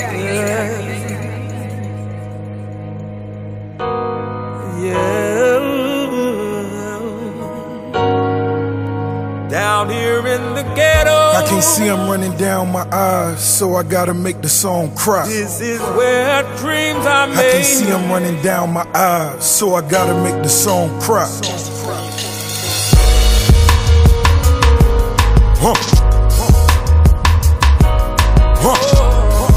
I just came to get the millions. I just came for the millions.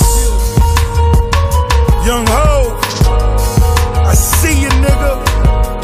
I got the blueprint in my back pocket, nigga. I did what you told me, nigga.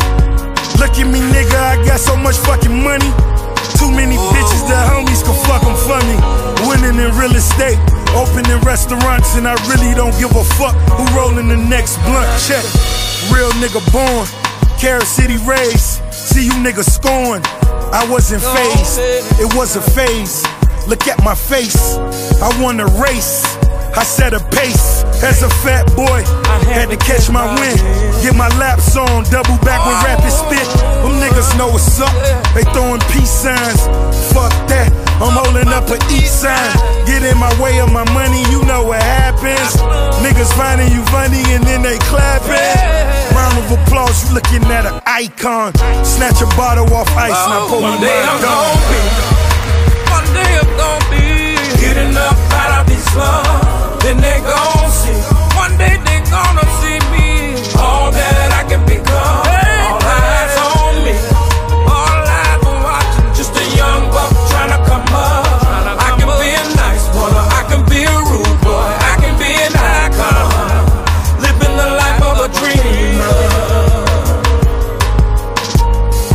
Living out the life of a dreamer. Yeah. I'm very persuasive, I know a few Masons. Crack dealers need me as they motivation. Started at the bottom, blind leading the blind. I did it by myself, so it took me some time. No Dr. Dre's, no M&M's, no Neptunes, no Timberlands. Just doing him, and I do it again. Self-made, real nigga niggas feeling him. God forgives and I don't is what the street said. You and I know it's on to the beef dead. Rest in peace, hater, as I get a massage. No longer a don, a fucking icon. Fucking icon. Getting up out of this a motherfucking icon.